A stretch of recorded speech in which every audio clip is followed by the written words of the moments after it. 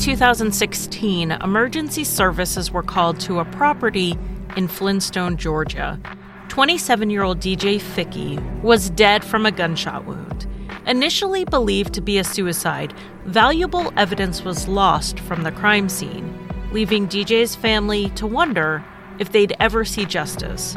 I'm Charlie, and this is Crime Lines.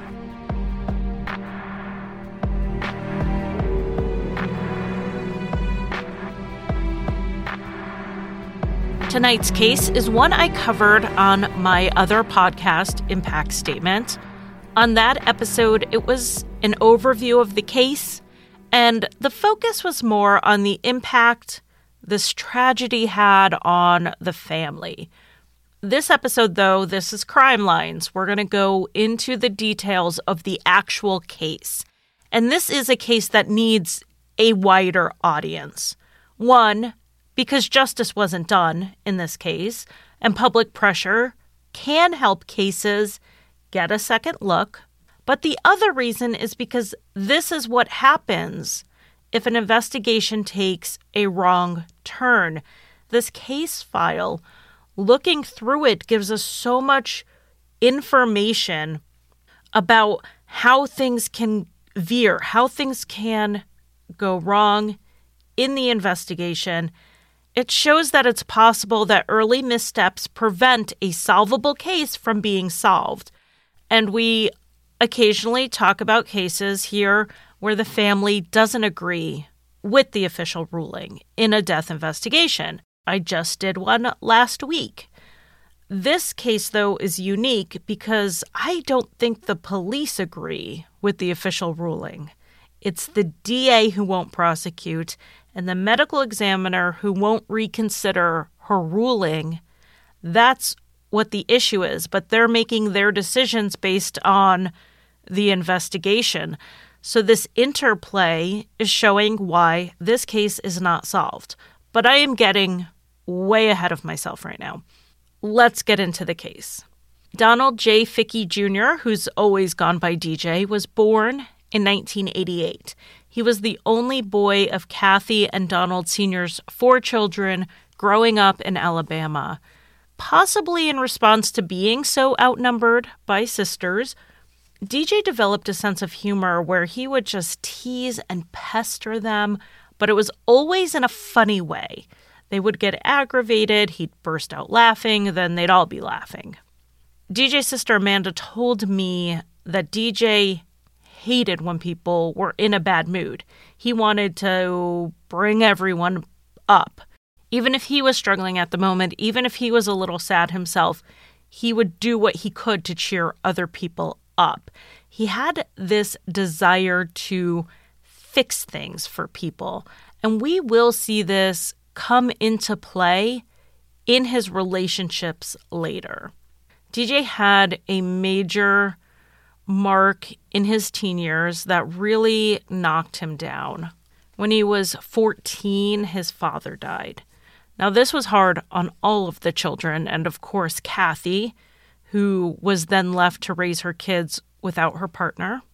But for DJ, this was devastating to the point that it really sounds to me like he lost himself in his grief. He and Donald Sr. just had a really special bond.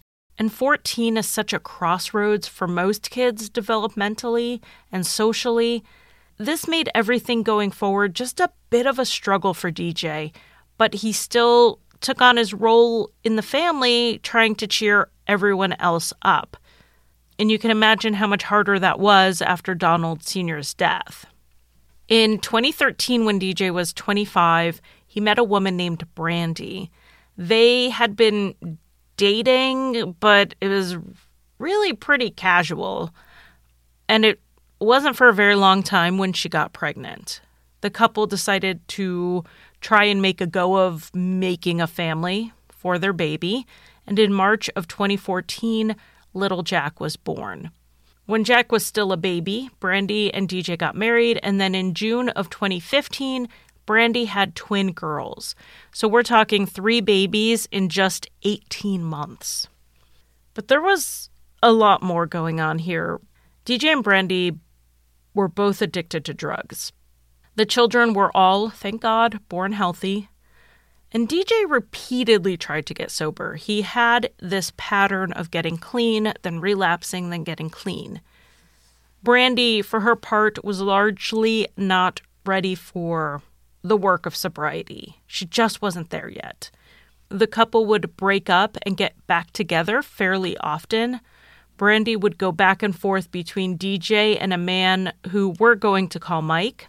On her own admission, Brandy said she was with Mike largely for the drugs that he readily provided her.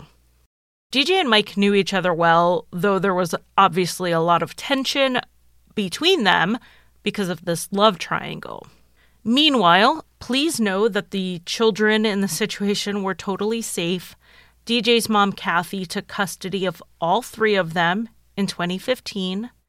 The Fickey family is one of those families that always takes care of their own. So the kids have been in a stable home, providing for their needs and their wants, and they have been doing great. DJ called the kids and visited all the time, even though he didn't have custody of them. He accepted, somewhat reluctantly, that he and Brandy had to get themselves better before they could take care of their kids. This is where DJ's fix everything, cheer everyone up, bring everyone up personality comes into play.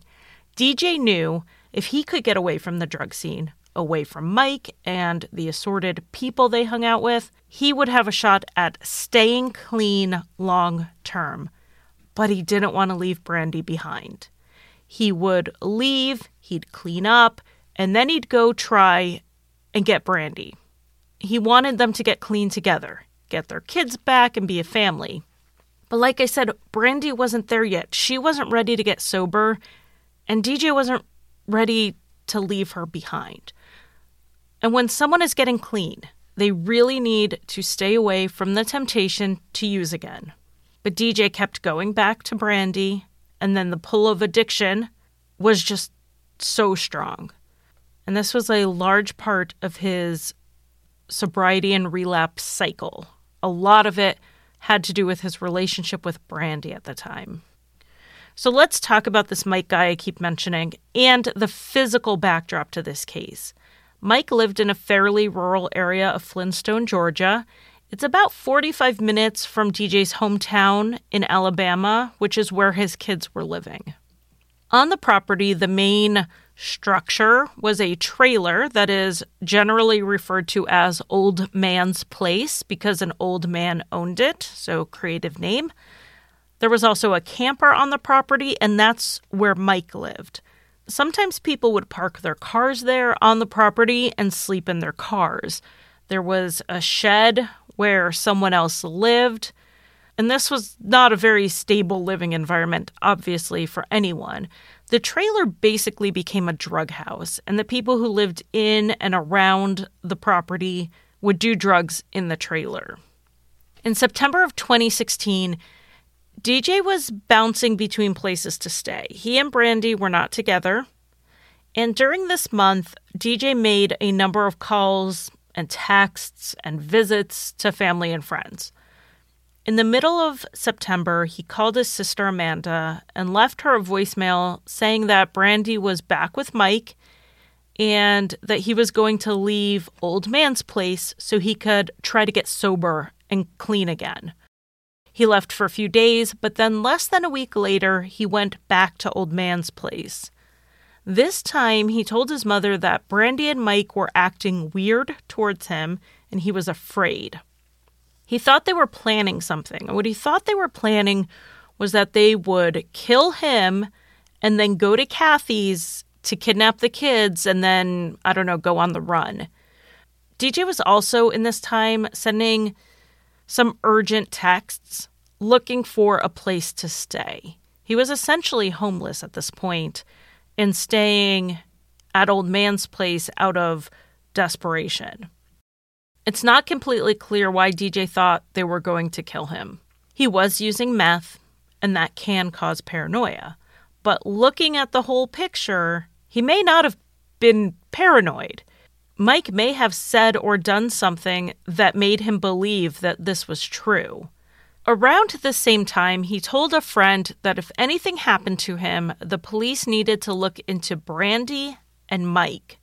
This time, though, we have a glimpse at why he was worried, because he showed his friend some bruises he had gotten when he said Mike attacked him. He also said Mike pulled a gun at the house one night when he overheard DJ and Brandy talking about getting back together. DJ backed off when Mike pulled the gun because he didn't want to provoke Mike into actually shooting anyone, which he fully believed Mike was capable of doing. In spite of Mike's threat, at the very end of September, DJ and Brandy did get back together. DJ called his mom at the end of September to check on the kids and talk to them, which is something he did all the time. There's no doubt that DJ was living an unstable life without a safe roof over his head and a lot of drama and going back and forth with sobriety, but he was always connected to his kids. He knew how hard it was to not have a father. On this phone call, little Jack asked for a toy train for Christmas, and DJ told his mom, don't buy it for Jack because he wanted to be the one to get it for him.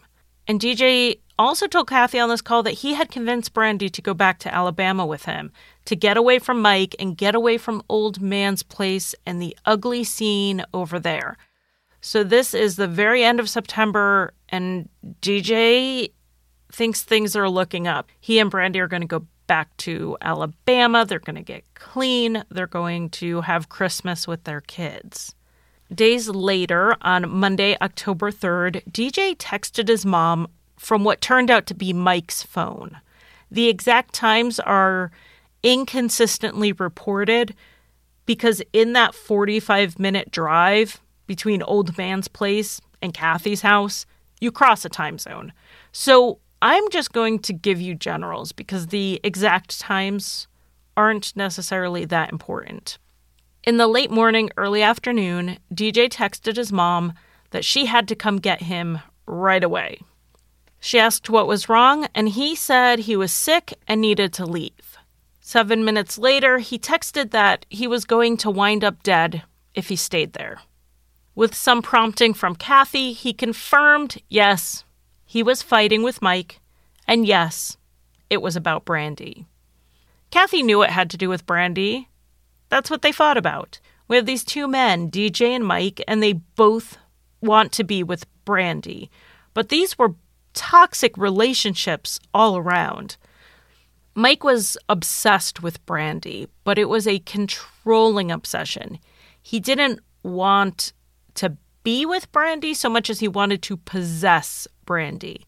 He controlled her through threats, through violence, and through drugs. DJ, on the other hand, wanted to save Brandy. I've talked to DJ's sister Amanda about him, and we talked about their life growing up and losing their father. So I'm going to do a little armchair psychology here. I think DJ idealized his life before his father died. He saw that as the good times. Mom, dad, kids, all going through life as a unit. Family dinners, trips to the beach. He wanted that back. And he thought if he could get Brandy to go to Alabama and get clean, they could get the kids back and have this ideal family unit that he remembered having, that he wanted to get back. But it wasn't going to be that easy. Addiction isn't a switch you flip. And Brandy, not being in the place where she had the same vision as DJ, she wasn't wanting that. She wasn't ready for that. He couldn't make her do it. He couldn't convince her that that's what she should want, but he tried. DJ seemed to think that if he could find a place for them to stay in Alabama, a stable situation, Brandy would be willing to leave Old Man's Place with him. So the same day as he's texting his mom, he texted that they need to leave Old Man's Place to save their lives, and he asked if they could stay with Kathy. So these texts, I've seen them. They read exactly like a mother who knows how to put up healthy boundaries with a son dealing with addiction. Kathy was dealing with some pretty serious health problems at the time, heart issues, and she was looking at a major surgery coming up. So she told DJ, no, he can't come back and live with her. Between her health and the baby she was caring for, this was all she could handle. The drama DJ and Brandy combined, that relationship, what that brought into her life, living under her roof, would be too much. She was sorry, but the answer was no. She gave him options of places he could stay in their hometown so he would be near the kids, but she held firm that her house wasn't on that list. While Kathy is saying no, DJ is messaging people on Facebook, desperately asking for someone to come get him. He told one friend that it would save his life. She asked, how? And he said, me and Mike are trying to kill each other. She replied 10 minutes later and didn't get a response. Mike had already called 911 to report that DJ had shot himself.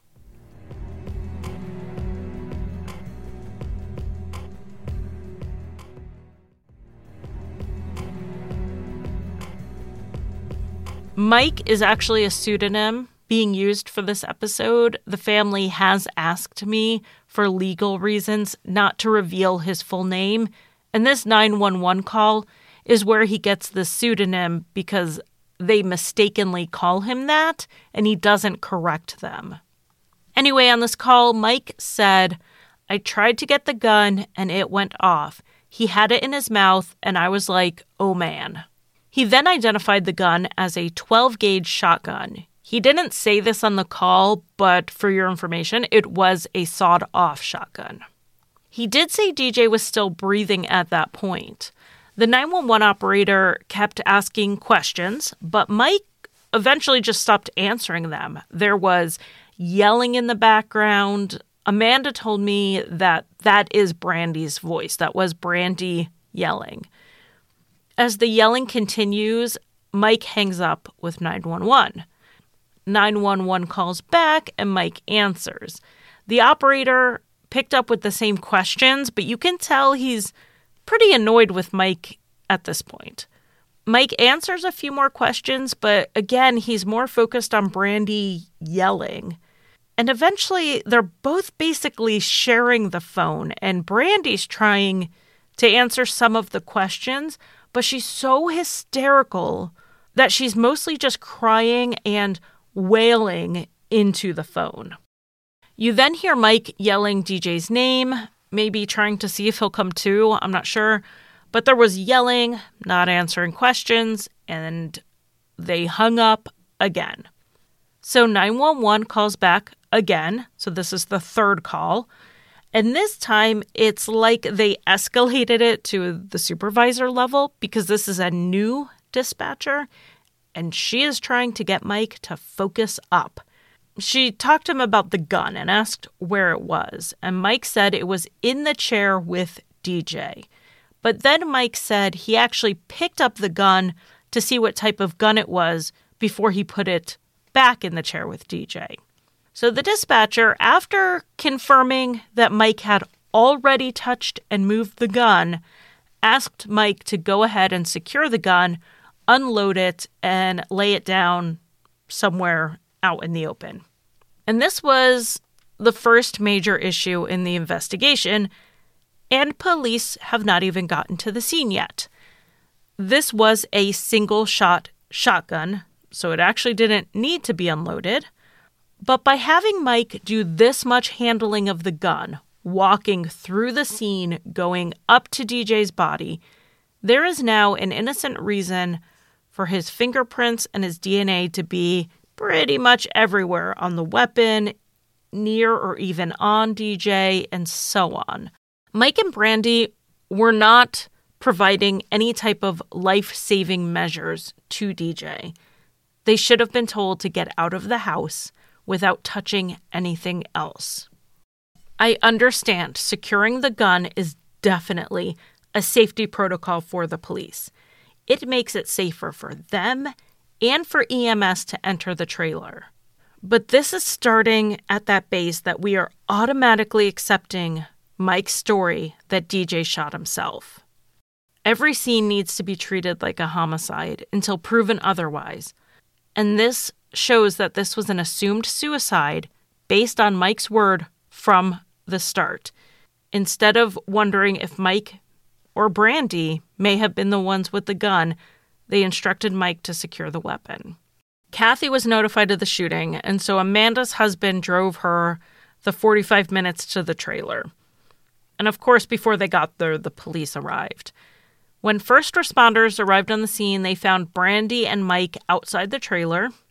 Mike was holding the shell casing from the shotgun, and the gun itself was on a shelf inside the trailer, and a deputy removed it and put it outside. Mike was asked what happened, and here his story already changes from what he said in the 911 call. Now he claimed he went into the trailer from his camper around noon to take a shower, but Brandy was already in the bathroom getting ready. DJ asked to use Mike's phone, and Mike gave it to him. He then went to a back room, and while he was in that back room, he heard a gunshot. He ran into the main room, living room area, and found DJ on this love seat / oversized chair covered in blood. He then called 911. So on the 911 call, he said he saw DJ with the gun in his mouth and they struggled for it.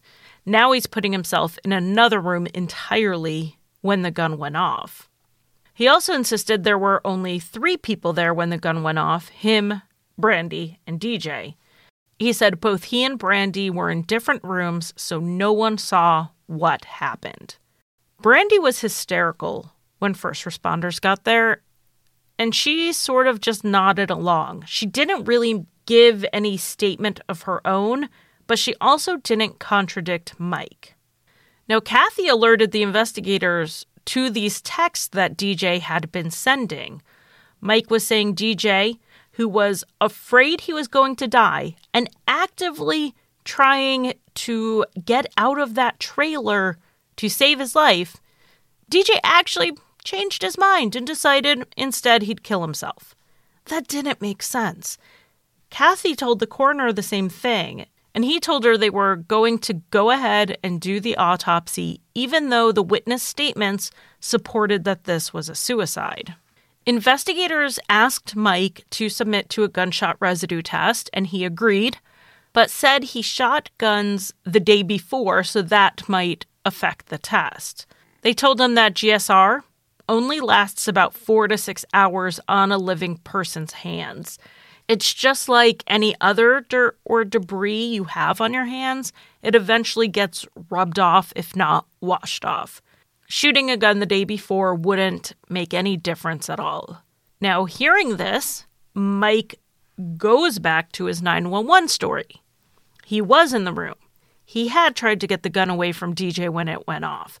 And this is very convenient, so if he had GSR on his hands or his clothes, that must be why. As the armchair sleuths I know you all are, your alarm bells are going off, and you might think this is the time where you bag DJ's hands so that he can be tested for GSR on autopsy. And you might think it's time to seal off the trailer and mark the possible homicide box on your paperwork. That didn't happen. DJ's hands were never tested for GSR. According to the medical examiner, it isn't a routine test, even with possible suicides. She only runs that test if it is specifically asked for, and the investigators didn't ask for it. The crime scene was not secured. People were allowed to walk in there. Kathy, who thankfully arrived after DJ's body had been removed from the scene, was even allowed in there. Mike asked about cleaning up the blood and was given the go-ahead to clean the very same day. Later that night, they even burned the chair / love seat that DJ was sitting on. But before Kathy and Amanda's husband left the scene to go home, Brandy hopped in the truck and asked if she could go with them. Amanda's husband was like, yeah, no. The family was already drained, and they didn't know what happened that day. They knew DJ was in fear of his life, and they were pretty sure it had something to do with Brandy. They had always been good to Brandy. They were among the most supportive family that Brandy ever had in her life, and that's in spite of how they felt about her bouncing between DJ and another man, and her influence on DJ. Aside from all of that, they still treated her very well, but this was too much. They left without her, and she spent the night in the trailer. Later the next day, Brandy finally left the trailer when an aunt of hers who had heard what happened became worried about her and went and got her. As soon as she got in the car, she told her aunt what really happened in the trailer when DJ was killed. Brandy said she was in the bathroom getting ready, and DJ was walking between the bathroom and the love seat. He told Brandy they had to go back to Alabama, and Brandy said she didn't want to. Any situation in Alabama he could find for them was temporary. It wasn't like they had found an apartment to live in or a house or somewhere that was long-term, and she didn't want to go. They bickered a bit, and DJ went to the living room, and that's when he was texting his mom and texting his friends, looking for a place to stay or at least a ride away from the trailer. Brandy left the bathroom and walked to the living room where DJ was sitting. She saw Mike enter the living room from a bedroom that was really close to where DJ was sitting. Mike had the sawed-off shotgun in his hand. Mike was screaming at DJ. DJ looked up from the phone, saw the gun, put his arm up in a defensive move, and that's when Mike pulled the trigger and shot DJ in the face. Brandy wanted to tell police this the day DJ was shot, but she was so hysterical and she wasn't separated from Mike when they were being questioned. So here's another issue. If the witnesses had been taken to the station to be questioned, or at least separated, or Brandy given a chance to calm down, she would have told them the story within an hour or two of the shooting. They could have pivoted to a homicide investigation much earlier. And Brandy's story is fully in line with another incident. Because if you remember, DJ already told people about a time when Mike overheard DJ and Brandy talking about getting back together, and he pulled a gun on them. And that's exactly what Brandy is saying happened this morning. They were talking about getting back together, and DJ was trying to get to Alabama, and Mike pulled a gun. Brandy said that entire night after DJ was killed and into the next day, she wasn't allowed to leave the camper or use the phone. Mike told her that he would go to prison if she talked, and others at the property also threatened her, telling her that they knew where her kids lived if she was tempted to go to the police. By the time she told her aunt this the next day, and her aunt called DJ's family, the police station was closed. So Brandy went in the next day, so 2 days after DJ died, to make her statement. She also disclosed to police for the first time that she, DJ, and Mike were not the only ones in the trailer. 2 other people were there. A man whose street name is Fat Boy and his girlfriend. So at this point, the investigation is changed to a suspicious death, except no one told the medical examiner. She conducted her examination under the assumption this was a suicide. And if you look for a suicide, that's what you'll find. She wasn't told for a month that the focus of the investigation shifted. So police went to Mike, and they confronted him with Brandy's statement. He admitted that yes, Fat Boy and his girlfriend were there, but they left the home before the shooting occurred. He again said he was in the back room. He first said he heard a bang, but then quickly changed it to hearing Brandy yelling. Then he said he entered the room and saw DJ with the gun in his mouth. And now this time, he couldn't remember if he tried to get the gun from DJ or not before DJ pulled the trigger. So now we have a sort of maybe new story. This is actually more of a blending of his previous stories. So we had Brandy saying Fatboy was there, Mike saying he wasn't, and it took a while for investigators to even find Fatboy. Brandy and Mike didn't actually know his real name. He didn't have a fixed address. I mean, the day DJ was killed, he was sleeping in his car parked on this property.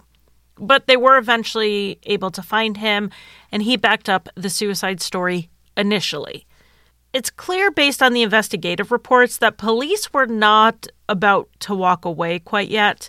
They continued to interview people who lived at the property, including re-interviewing and polygraphing Mike. But before we move on to that, I just want to say what a nightmare this was for the family at the time. So they believe, at least at this point, that the investigation is finally moving away from suicide. What they didn't know was that the medical examiner hadn't been told this, but all in all, things looked like they're headed in the right direction, even though they weren't sure why Mike hadn't been arrested after Brandy made her statement, and they had trouble getting really open and direct answers. 2 days after DJ's death, Amanda called GBI to find out how long the autopsy was going to take so that they could make funeral arrangements. They were told that the body was already sent to the funeral home, and if they wanted more information than that, they needed to call the coroner. But Amanda had already called the coroner repeatedly. He never answered. His voicemail was always full, and she couldn't even leave him a message. She had no way of getting in touch with him. So she called the funeral home directly instead, and they didn't receive DJ's body. It turned out GBI sent his body to the wrong funeral home. So can you even imagine this? 2 days after your 27-year-old brother is violently murdered, you find out that they don't even know where his body is at this point. Now, it was all cleared up, and they had DJ's funeral. But the family couldn't even see him aside from a small part of his arm that they were allowed to view. The extent of his head and facial injuries from the shotgun, and also the damage done on his body through the autopsy process, meant that the best they could see uncovered was part of his arm. So just remember that in the background of this investigation, there is a grieving family who is dealing with full voicemail boxes, bureaucratic runarounds, and no solid answers. So let's go back to Mike and the polygraph. On October 17th, Mike consented to a polygraph against attorney advice. And the two primary questions were, did you point the gun at DJ and did you shoot DJ? He answered no to both, and the examiner determined that deception was indicated. So now Mike has another story. He said that he came into the room to see DJ pull the gun from the couch cushions. Why someone was storing a 12-gauge sawed-off shotgun in their couch cushions is anyone's guess. Mike said DJ put the gun up to his own mouth, and Mike, worried that DJ was going to kill himself, tried to grab the gun. There was a struggle. Brandy grabbed Mike's arm at some point, and this is when the gun went off. So this was similar to what Fatboy had told the police what happened. And in both of these stories, Fatboy and Mike's, DJ was the one with the finger on the trigger. But what would this case be if not for more changing stories? Because 4 months later, on February 14th, 2017, investigators re-interviewed Fatboy, and they pressed him a little harder. Circumstances had changed for him. He was now in jail, so he was not living near Mike, dependent on Mike for anything, including drugs, and he was relatively safe from retribution. This time, he admitted the suicide story was a lie. He said DJ and Brandy were fighting, and everyone in the trailer was getting annoyed with the bickering. Mike told them a few times to knock it off, to shut up, and they wouldn't. At one point, Fatboy was in another room and thought what he heard from the living room was a fight between DJ and Mike about to break out. So he went into the living room to intervene. And when he walked in, he saw DJ with the barrel of the gun in his left hand. So the barrel of the gun. Mike had the handle of the gun in his right hand. Brandy was yelling at Mike to stop, and as Brandy pulled on his arm, the gun went off. So this story is pretty similar to what he had told before, except this time he said DJ was not the one with his finger on the trigger. It was Mike. So Amanda found out about Fat Boy's new story, and she decided to go to the jail and ask him herself what happened. He told her what he had said to the police in February, but he also said he was sure this was an accidental shooting. Mike had only pulled the gun to shut DJ and Brandy up with all their fighting that morning. He was just trying to scare them into shutting up. And Fat Boy said he knew Mike wouldn't have shot DJ on purpose because he wasn't that kind of guy. So this story leaves us some room for something other than murder. Unlike some states, Georgia doesn't have degrees of murder. An unlawful killing is either felony murder, murder, or manslaughter. So felony murder is an unlawful killing while committing another felony. So like someone robbing a bank who shoots and kills the bank manager. Murder is any unlawful killing where there is intent to kill. It could be planned for years, or it could be decided in the moment. The level of premeditation can be taken into consideration at sentencing, but there isn't a difference in the severity of the charge. And then manslaughter is an unlawful killing without the intent to kill.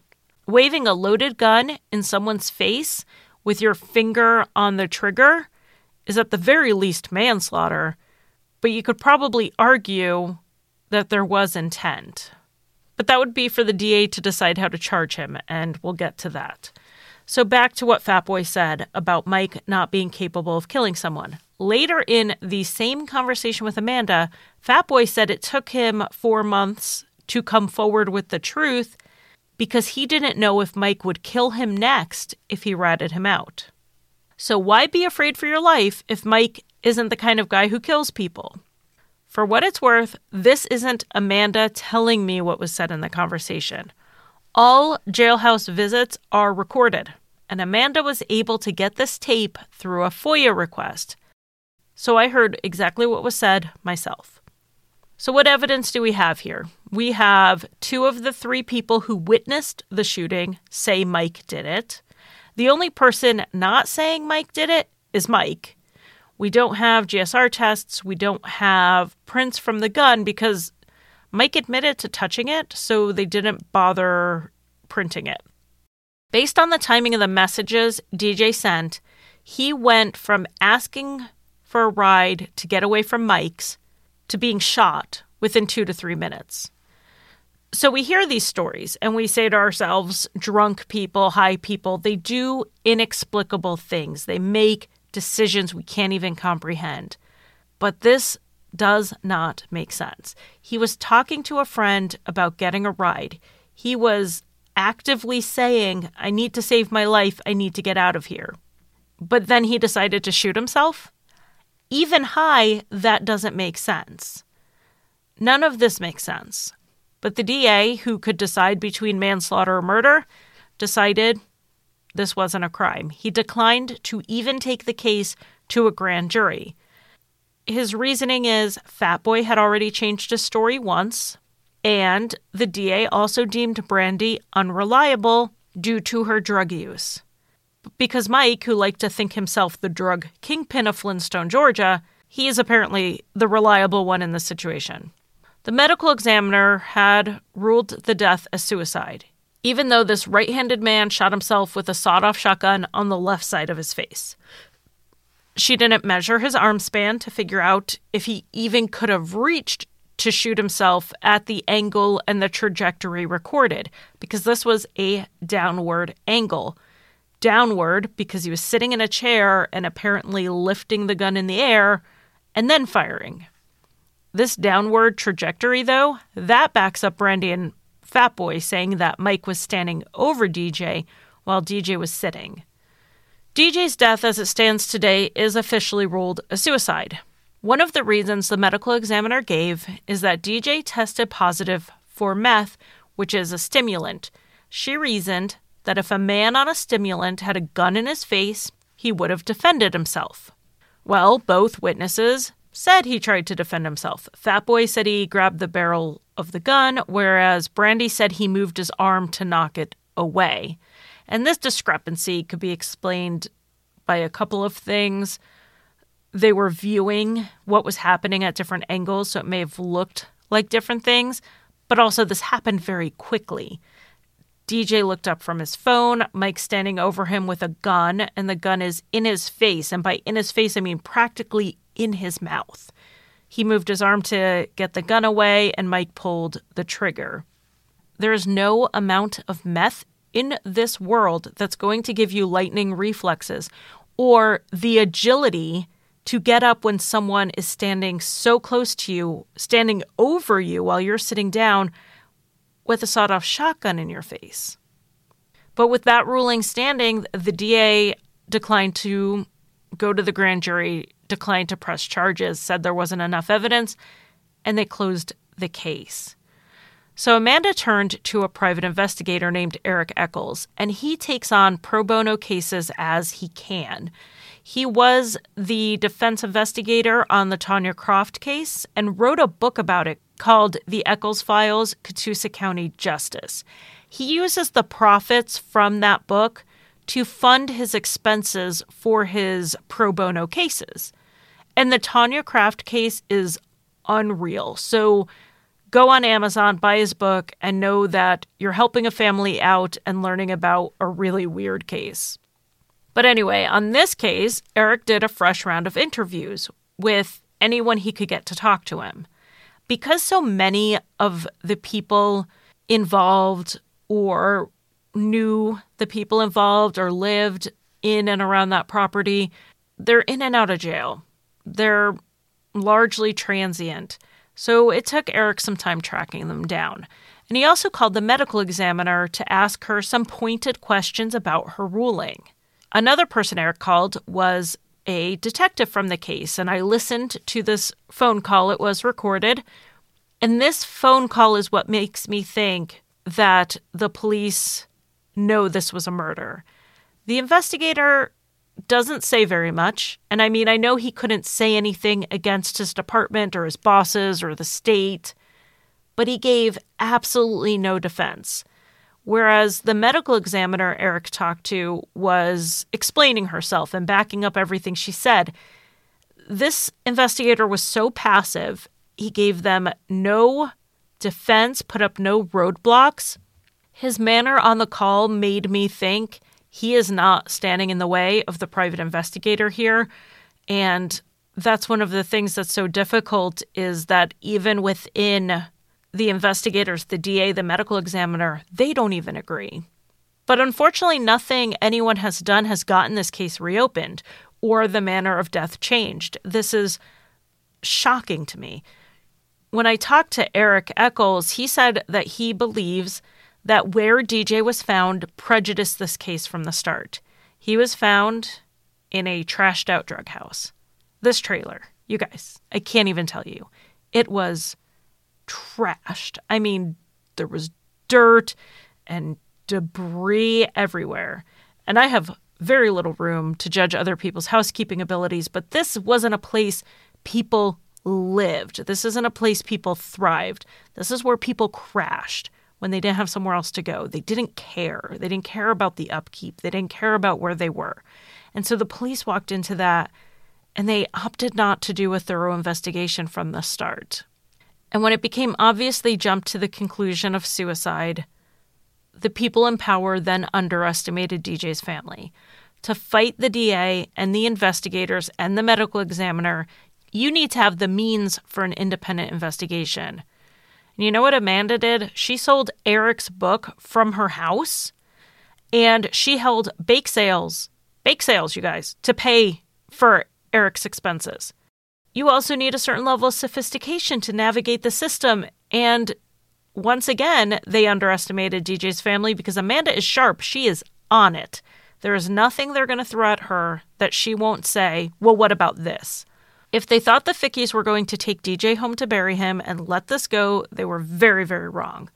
I'm not saying everyone in this investigation chain wrote DJ off as just another dead addict, but enough of them did that this investigation was harmed from the start, and someone is still getting away with murder because of it.